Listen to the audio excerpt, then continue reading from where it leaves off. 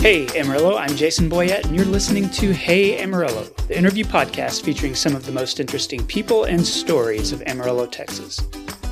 This episode of Hey Amarillo is supported by Texas Tech Physicians Obstetrics and Gynecology, which has just brought its expert-driven care to Canyon. This brand new Canyon clinic, right across 4th from the First United Bank Center at WT, includes 6 comfortable patient rooms and provides care for patients in all stages of life. Services include annual checkups, menopause management, contraceptive counseling, prenatal care, and more, all from the most experienced obstetric and gynecologic specialists in the region. Call 806-414-9944 to schedule your appointment today. That's 806-414-9944. And as part of this podcast partnership with Brick and Elm Magazine, I want to give a podcast shout out to Amarillo National Bank online at anb.com and to the specialty floral shop Avant Garden online at avantgardenamarillo.com. You can read the free e-edition of Brick and Elm's latest issue at brickandelm.com. Today's guest is Tony Foster, the Executive Director at Amarillo Area Mental Health Consumers, an organization most people know as the Agape Center. Tony has a lengthy history in mental health work. He's written a number of articles on recovery and mental health stigma, which have been published in prominent psychology journals. But he's also struggled with his own mental health. In fact, not long after getting his master's degree in educational counseling, Tony ended up homeless here in Amarillo. And we talk about that story. Today, he leads the organization Agape Center that helped him get back on track through free programs, support groups, and classes. And just as a PSA and trigger warning, we discuss sensitive mental health topics in this episode. So here's Tony Foster. Tony Foster, welcome to the Hey Amarillo podcast. Thanks for being here. Thank you. Thank you for inviting me. Yeah, absolutely. It's an honor to have you. I'm eager to hear more about your nonprofit and the different work you're doing in the mental health community. But I want to start the way I do with all my guests and just ask how you ended up in this area. So what brought you to Amarillo in the first place? Well, basically family. My mother lived here and my grandmother, before she passed, lived here. Back in 2003, I was attending college at Sul Ross State University in Alpine, Texas. Which is pretty far away from here. Yeah, and I just wanted to be closer to family. You know, the Panhandle, I have roots here. I grew up in Dumas part of the time, so just wanted to be back home, basically. So did your time in Dumas, did you spend like your entire childhood there, or were you kind of in and out? From elementary school to junior high, I was there. My dad was a Marine, and so we traveled along the East Coast, but somehow or another we ended up in Dumas when he finished his military service. Okay. Where did you end up going to high school? I went to Odessa Permian High School. All right. You know, so I've spent most of my life, you know, adult and childhood in Texas. So, well, if you attended Sul Ross, tell me about that process. Like, did you go to college with the intent of getting into a certain career or going a particular direction? It's kind of funny. I've always had an affinity for math and a good head for math. Mm-hmm. And my first thought when I started college was to go into accounting, you know, and finance. But I took my first psychology class. I remember the professor to this day, Dr. Jay Downing, and I took an intro to psychology class and I was hooked. So it didn't start out, you know, me going down the path of psychology. It started out with mathematics. But did you change your major at that point? I sure to did. Psychology? I sure did. I can say this because, you know, I was an English major. My son is a psychology major right now. It's one of those degrees that is so broad. Like you can, you know, you get an accounting degree, you might end up as an accountant. You get a psychology degree and you could end up doing any number of things. And so what did you think, you know, as you're pursuing that degree? Like, did you have a plan? Did you want to go a particular direction? I did. I leaned in towards mental health and counseling, therapy. That's where I wanted to head, you know, and a lot of that was based on my own personal issues and issues with my family, and just, I'd always had a curiosity about psychology, abnormal psychology, social psychology. As you mentioned, it's very broad, but definitely wanted to go down the path of a counselor. Okay. So what did you do after graduating from college? I came down here to Amarillo, Texas, and then I found a job working at Texas Panhandle Centers. Okay. And I started out as a social worker. And I worked with individuals that had autism, delayed intellectual development disorders, and things like that. And just assisted them in trying to find resources, therapy, and help, such as those kind of things. Was that kind of work on your radar? Like, did you find yourself drawn to, working with people who are on the autism spectrum or dealing in that sort of specialty? Or was it just, I want to find a job where I can help people, in this space, and kind of went that direction? It was more the way you said it. I mean, just trying to get my feet wet. Okay. and get into the field. But after I became involved in that career, in that line of work, doing social work for them, it did inspire me a lot. And I was involved in Special Olympics and a whole bunch of other things, a whole bunch of other projects for them. But I became very interested, in working with that population. Right. What is it about that population that kind of captured you, that took you from, well, we'll take a job where I can help people, to really investing in it? Just the heart that a lot of them had. It just seemed like there seems to be a sense of, I know this is going to sound weird, but purity to these folks, satisfied with just the simple things in life, and happy with those kind of things. Okay. How long did that work last at Texas Panhandle Centers? About a year. Okay. And then what did you do after that point? I struggled a little bit after that. I spent some time. I'm just going to open up here. I spent some time homeless because I had grappled with mental illness myself. Ended up with major depression. I had a lot of suicidal thoughts, and it took me a while to get back on my feet. And that's when actually I found the Agape Center. I came in just as a member. Mm-hmm. That's kind of what happened after that point, and then there's more to it. Well, how long did that period last for you, of homelessness? The rough period? Yeah. Is that how you describe it, the rough period? Do you think back on it that way? Or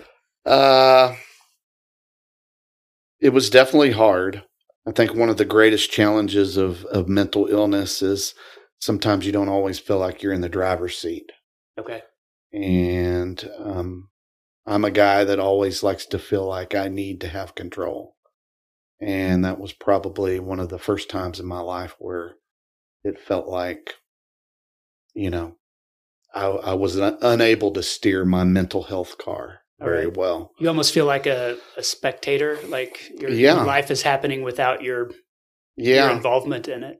Yeah. So, I mean, definitely it was rough. There was a lot of dark days, but also there was a lot of learning about homelessness, learning about people, why people are out on the streets, learning about myself, in an internal journey of growth. It may sound a little strange, maybe not to some, but I saw it as a period of growth too. A chance for Tony to grow and learn new things despite, the sufferings. I want to take advantage of your understanding of homelessness, because it's one of those things that for a lot of people, it's easy to form maybe a prejudice about it when you're on the outside. You see somebody, they look dirty, or they're staying on a street corner and they're panhandling, or there's almost an othering of that person to say that's a different kind of person from me. Mm-hmm. And having lived that, and you said you learned a lot about, the homeless population. How can you educate somebody on the outside about what some of those men and women are dealing with? Yeah, there's definitely a dehumanization at times and an otherness. I think one of the things that struck me right from the beginning, because I had preconceived notions about people with homelessness. I had my own stereotypes that I grew up with, whether I got them from my family or, television or something else. But the first thing that struck me was the homeless people that I saw were hard workers. There was a guy that I actually bedded next to at the Salvation Army. And I kid you not, every morning at 5:30 in the morning, the guy's up. He had a little kind of portable ironing board, and he was ironing his Burger King shirt, ready to go to work. And I had always thought that people that were homeless didn't work, and that's why they were there. And, I probably had some stereotypes like they were lazy, but I noticed that many of them were working and working hard. But they had issues such as mental illness. Some of them even had delayed intellectual development disorders. And I'm wondering, what's this guy doing out here? Kind of like a system breakdown, like this guy should be in a home and being cared for, but he's out here at the Salvation Army. Others had addictions, obviously, but they all were such hard workers. That really showed me a new vantage point on that I'd never seen before. How long were you in that position? I would say about 6-7 months. This was back in 2003. Okay. Most of the homeless people I came across were very caring, loving. I mean, you had a few that were into a lot of trouble too, newly released from jail. But the homeless population I saw here in Amarillo, they weren't just a homogenous group of people, but they came from all walks of life, like some were, had been previously incarcerated. Some were just families hitting hard times, and, they got off the streets pretty quick as soon as they received assistance. And there were some that, in a strange sort of way, enjoyed that life and kind of saw, sleeping in the park as like camping under the stars. And then you had folks that, had addictions and, several people that had mental illness. That was rife here in Amarillo. One of the things I've heard is that Amarillo serves as a bit of a crossroads. We have I-40 coming through town, and there's a lot of traffic coming through here. Does that have an impact on the homeless community? I mean, does it bring people this way? Does it cause people to get stuck here? Is there something about this area that maybe provides an environment that is conducive for that population? It's interesting because I was thinking about this the other day. I was on vacation and I went to different states, and I was passing through various cities, whether they be California, Flagstaff, Arizona, Albuquerque, New Mexico. And I didn't really notice a difference between the amount of homelessness here versus these other places. But yet I hear in Amarillo, we've heard in the news and other things that, we have a homelessness problem here, but I don't really notice a difference, In fact, some areas with comparable size in Amarillo have more people that are homeless. I don't know that this place is necessarily a magnet for homelessness, but a couple of things I can give you. There are some very generous homeless organizations and churches and charities, and that could be something that keeps people here for a while until they move on, but I just don't really see it as the large problem that some other people are seeing when I look at other areas of comparable size. It's a problem everywhere if it's a problem, then not just here. Yeah. Tell me about the Agape Center. If it was so instrumental, for your journey, what role did it play for you? The Agape Center, I ended up there in 2003. And as I mentioned before, I was grappling with depression and panic disorder too, anxiety attacks and so forth, when I add that to the mix. But it was a place where, for me, I was unconditionally accepted. It's not a clinic. We don't give people medications there. We don't provide therapy.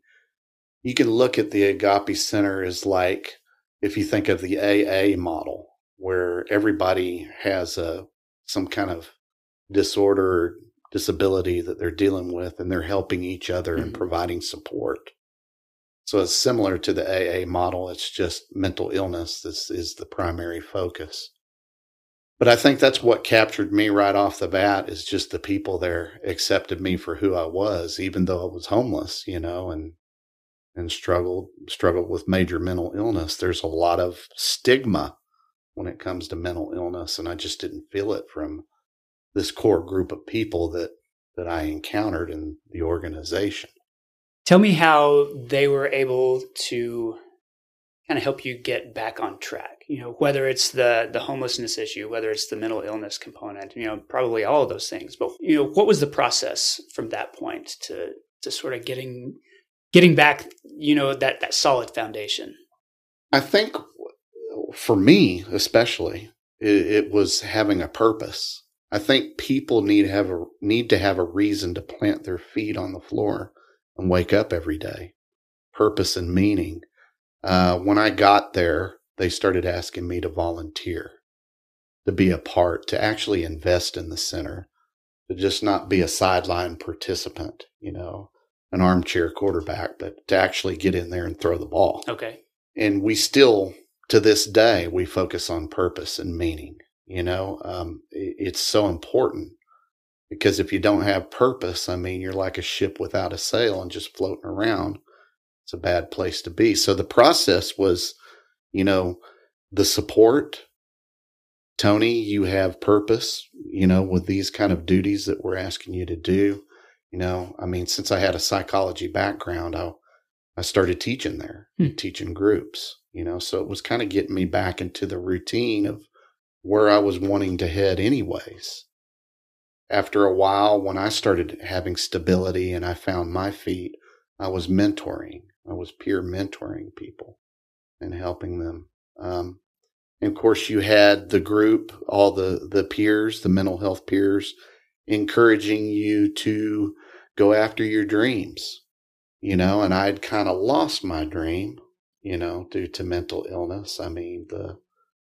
The proverbial rug was pulled out from under me, and, I became disillusioned. So it kind of brought structure back into my life, and the idea that I could still have a life with the mental health demons I'm trying to elbow out of my life. Yeah. I could still have something, a quality life. What was the timeline then, before you started to get that stability that you're talking about, and then began to move further into figuring out what your purpose was going to be? I would say it was from about 2003, the summer or spring of 2003, to maybe the summer and spring of 2004, okay, that I acquired a job again. I got some help with family, which is so instrumental, to have that support. My sister really helped me at that time. So I started work again, and then I worked at what was then called the SIG Stop over on 45th and Western, I believe, back in the day. I remember that building.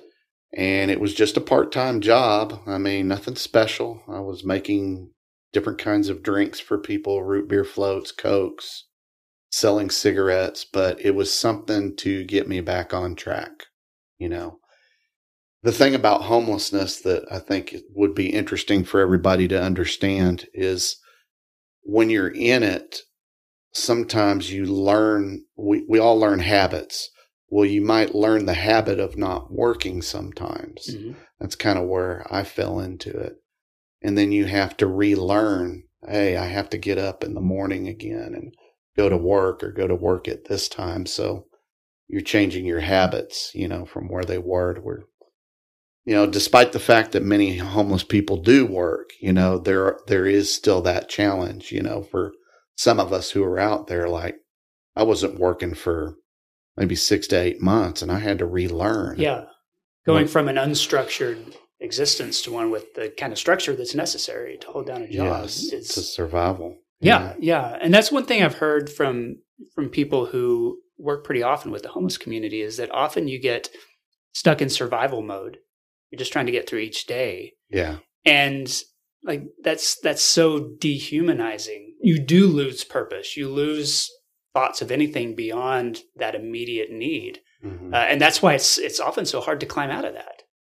Yeah, true. You have to relearn things, relearn the culture that's around you, the work culture, because things are a little bit different in the homeless shelters. It can be a little chaotic and not as structured. I mean, at least back when I was in the homeless community, as I understand it now, the Salvation Army, Faith City Mission, they're trying to build that structure again, but it was pretty rough in 2003. Yeah. Lots of fights, lots of, just not a lot of decorum. I'm interested, and I think probably listeners will be too, in that, you were dealing with your own mental health issues while also being someone who intended to get into the world of psychology and therapy, which means at least you had some previous access to those tools. A lot of people struggle with mental health and they don't have the resources, whether it's even just the intellectual resources to know how to deal with some of that stuff. And you did. And I wonder if that background, your education, like, were you able to tap into that at some point and say, okay, I know what I need to do. Now I've just got to find my way through it. Or did it take a lot of outside assistance? I think it was a little bit of both. I mean, it took, as I mentioned before, the Agape Center, the support, the family support, just the encouragement. I mean, when we mention, homelessness being dehumanizing and otherness and using those kind of terms, I mean, your self-esteem can be pretty low. Yeah. You need the outside assistance for that. But there were some things that I drew on from psychology, different therapies, different methods, coping mechanisms to pull from to kind of help me in my journey to recovery, to a better place.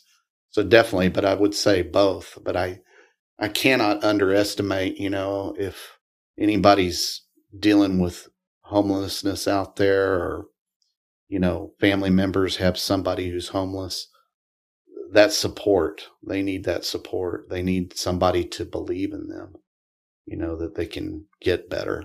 You believe in somebody enough, then they become a self-fulfilling prophecy. Tell me what you're doing now, because we're almost, 20 years past that period in your life. I know you're not there at the moment now. So like, what has happened since then? Well, I got better and better, continued support from the Agape Center, and I acquired a job at Goodwill and worked at Goodwill for 2 years teaching computer class. Computers was my minor. Okay. So kind you of had a that weird educational background. Yeah, too. kind of a weird cocktail, psychology and computers, but that's, that was the math side of the brain and stuff kicking in. So I worked there, but then I found myself drawn back to the Agape Center. And I started out there as a driver, just driving members, helping them where I can, taking them back and forth to the center, or taking them to different therapy groups for Texas Panhandle centers. And then they asked more of me, to be involved in groups. And eventually I worked my way to center director, which is somebody just providing oversight to all the Agape Center activities. Okay. And then I think it was probably about 2010, our executive director at the time stepped down, and then I was voted in to take that job, and I've been there ever since. So right now I'm just handling all the executive duties of the Agape Center, But as you know, as a nonprofit organization, I'm wearing so many different hats. If you come over there, you're likely to see me teaching GED class or running a peer support group or helping out in other things. I'm not just doing all the financial work. It's just part of being in the nonprofit world. You're many tentacles in different areas. Tell me about the people that the Agape Center serves, as it looks today. Okay. First of all, the services are free, in case anybody wants to know about that. But these are individuals that have any kind of mental illness. It doesn't matter what it is. There's really no criteria restriction. Somebody has depression or PTSD or anxiety disorder, or they're just having trouble pulling their hair, they can come to the center. There's not a lot of hoops to jump, and we feel very fortunate that the state of Texas allows us to do that, because some places have real stringent criteria. Right. They need referrals, or you need to come through a certain pathway. Yeah. Sometimes certain diagnoses are not accepted, but we accept everybody. So you have people with bipolar disorder, schizophrenia, various personality disorders. Many of these individuals that come have private doctors, but they're also in working with other clinics and agencies like Texas Panhandle Centers, which is a very good partner of ours, very helpful agency. A good majority of them are, working out their recovery through various means. Some of them use medications. In fact, most of them use medications. Others are going to therapy. At Agape Center, we kind of believe it's kind of the whole holistic kind of treatment, that you can have medications, but, there are other modalities as well.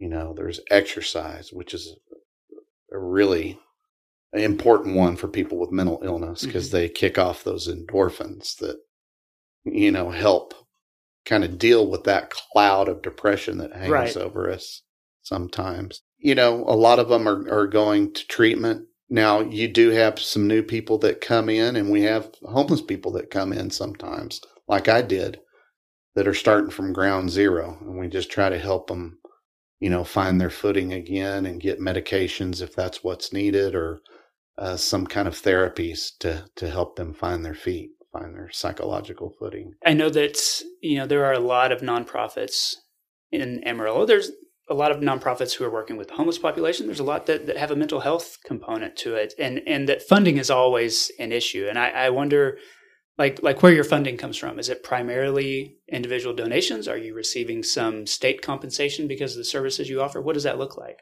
It's gotten a lot better. It used to be a lot worse, but the state of Texas, through Health and Human Services, we get funding from them to provide specifically peer support services. Okay.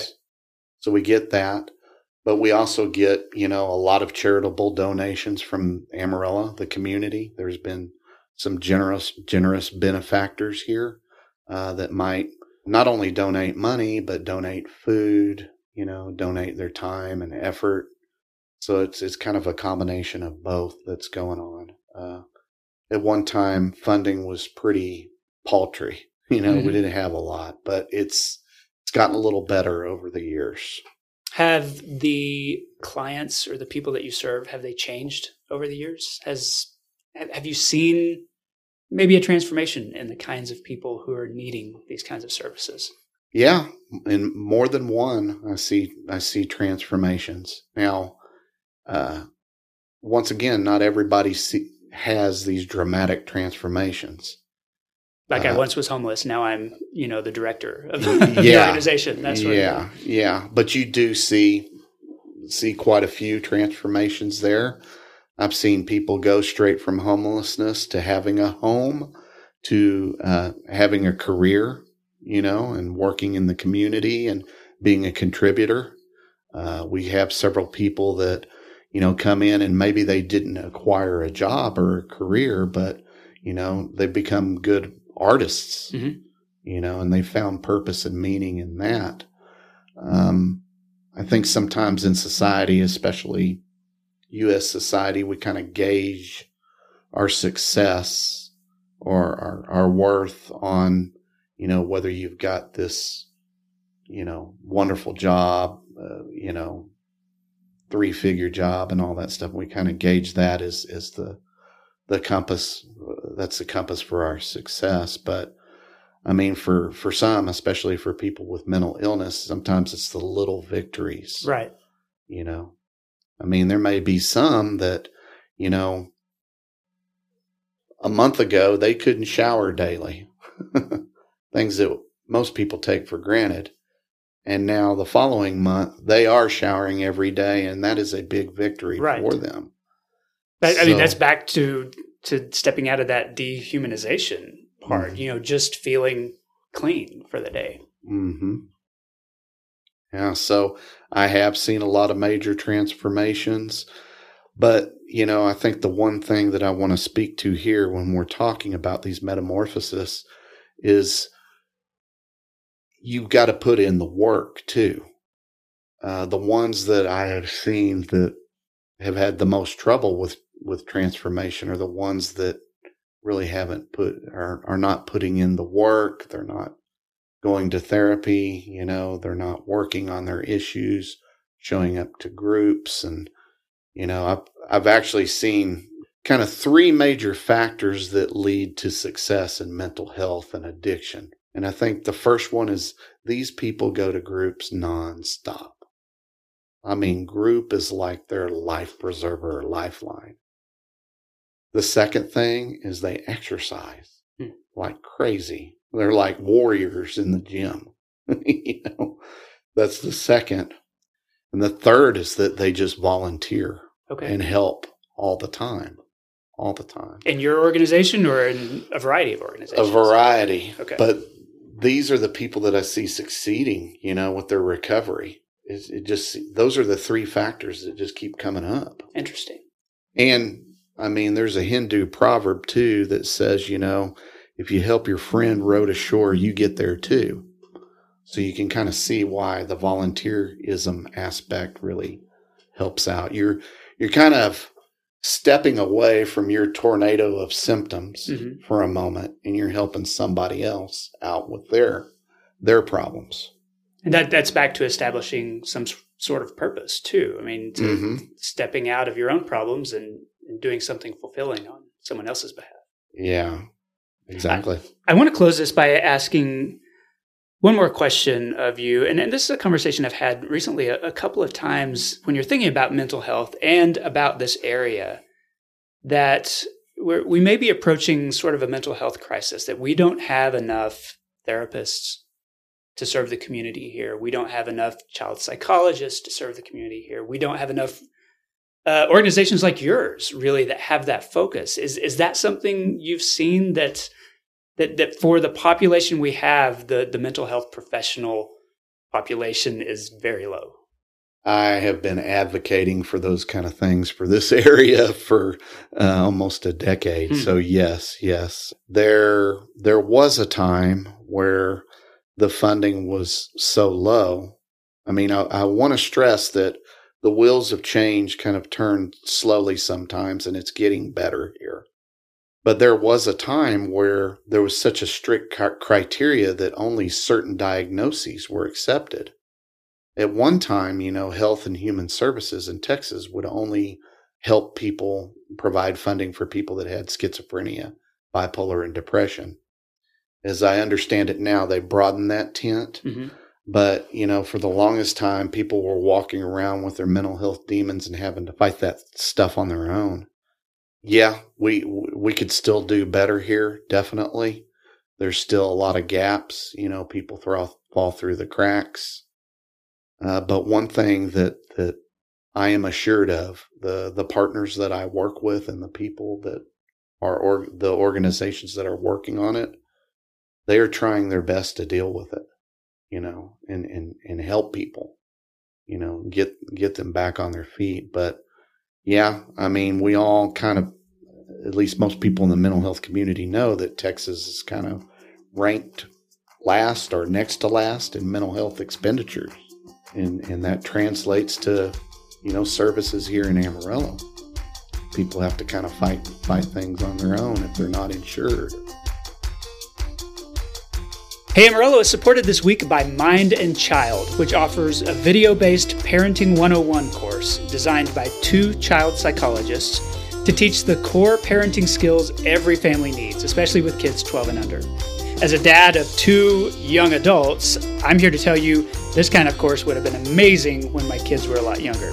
Parenting 101 is ideal for families who are struggling with behavior issues, as well as just for families who are doing okay but want a tune-up. In fact, one of the developers of this course, Dr. Aaron Averett, was a guest on this podcast in May of 2022, just earlier this year.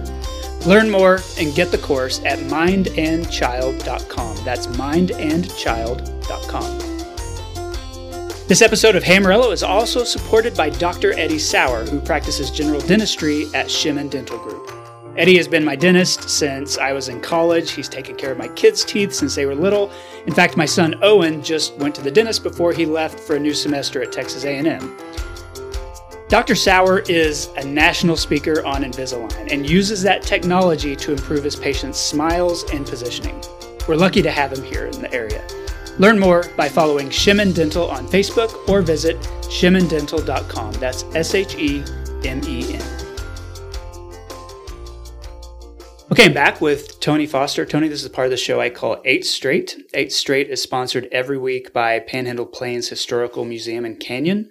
It's the largest history museum in Texas, and its collection includes a 1933 Pierce Arrow 7-passenger sedan. There were very few of these in the Panhandle back in the 30s, and they were owned by the wealthiest residents of the area because that vehicle had a window divider so that the chauffeur would be separated from the passengers. So it was like a really fancy early limousine sort of focus. You can see this vehicle at the museum or learn more at panhandleplains.org. Okay, the first question I want to ask is, when you think of Amarillo 10 years from now, what is something that you hope for? Well, since I work in the field of mental health, I'm hoping that, the suffering that people have with mental illness, that we mitigate it better, that there's more services, more intervention, and just get out there and help these guys and gals. Have you seen an uptick given the environment the last 2 or 3 years dealing with COVID, with the isolation, with weird economy, all those different things? Does that all feed into people suffering more? Oh my goodness, yes. Just the sheer isolation through the lockdowns that we had. We've seen behaviors that we've normally haven't seen before, and people really struggling. One thing that really ratcheted up was addictions.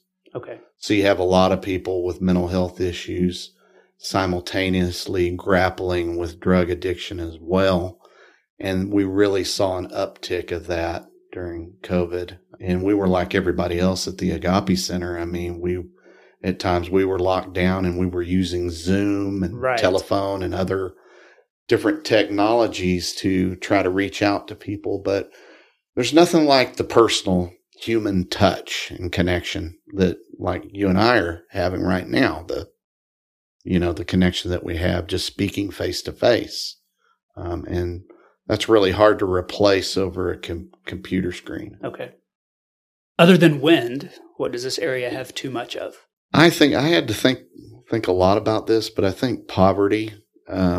We really struggle with poverty around here, and it's not talked about very often here.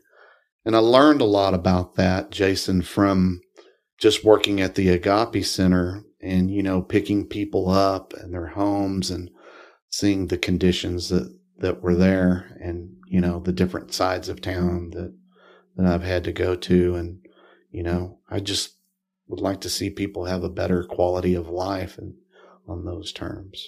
And it's not always a conversation that, we have very often. You mentioned a lot of people don't understand the poverty. It's because the people living in poverty don't have the platform or don't have the voice or don't have the exposure, to get it in front of people or to bring about even the change in their own lives. It's a matter of representation or being able to do some of those things. Yeah.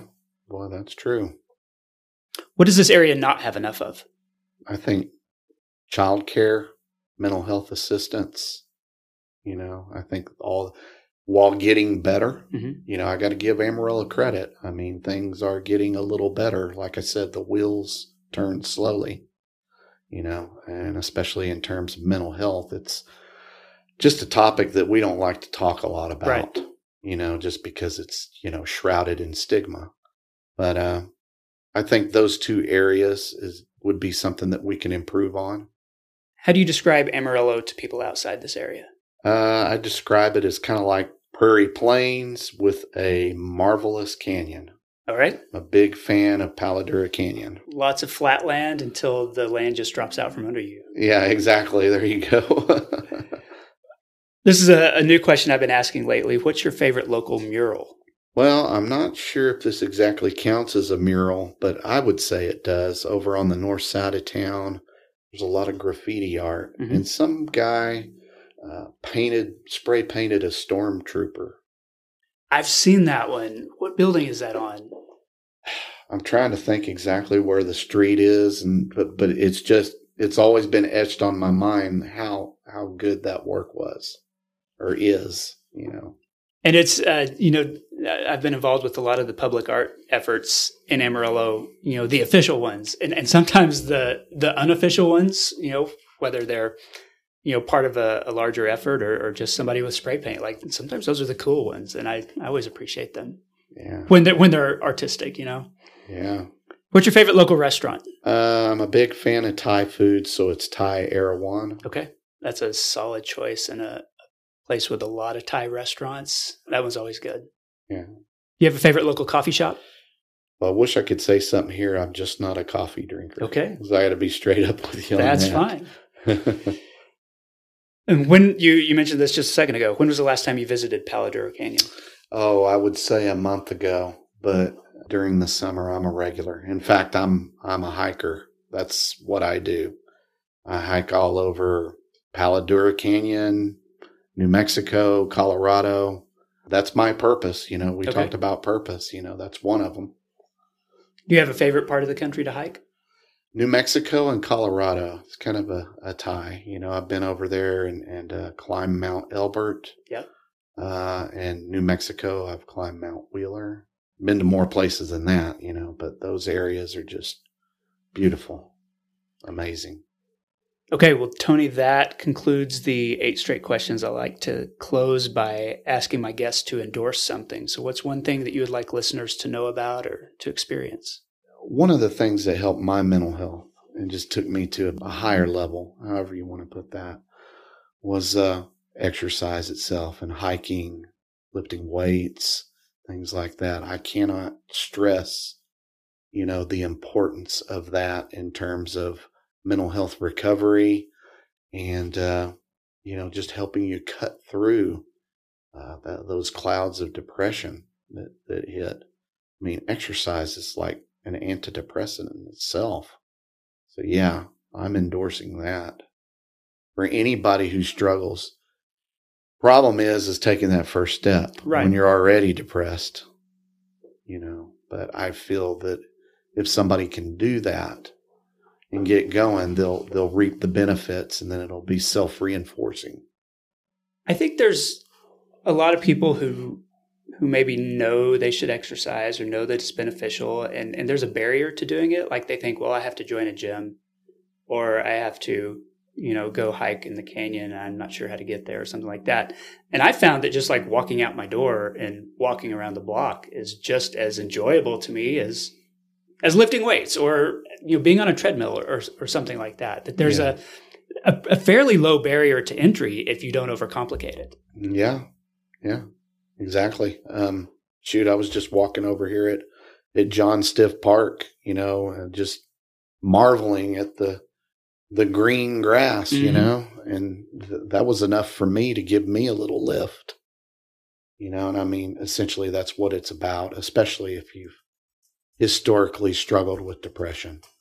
You need that lift on a daily basis. You need that purpose.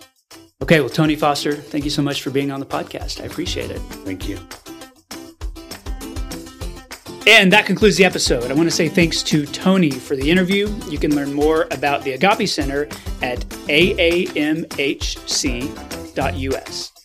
Thanks also to sponsors, the Texas Tech Physicians Obstetrics and Gynecology, Mind and Child's Parenting 101 course, Shemin Dental, and of course Panhandle Plains Historical Museum for supporting the show.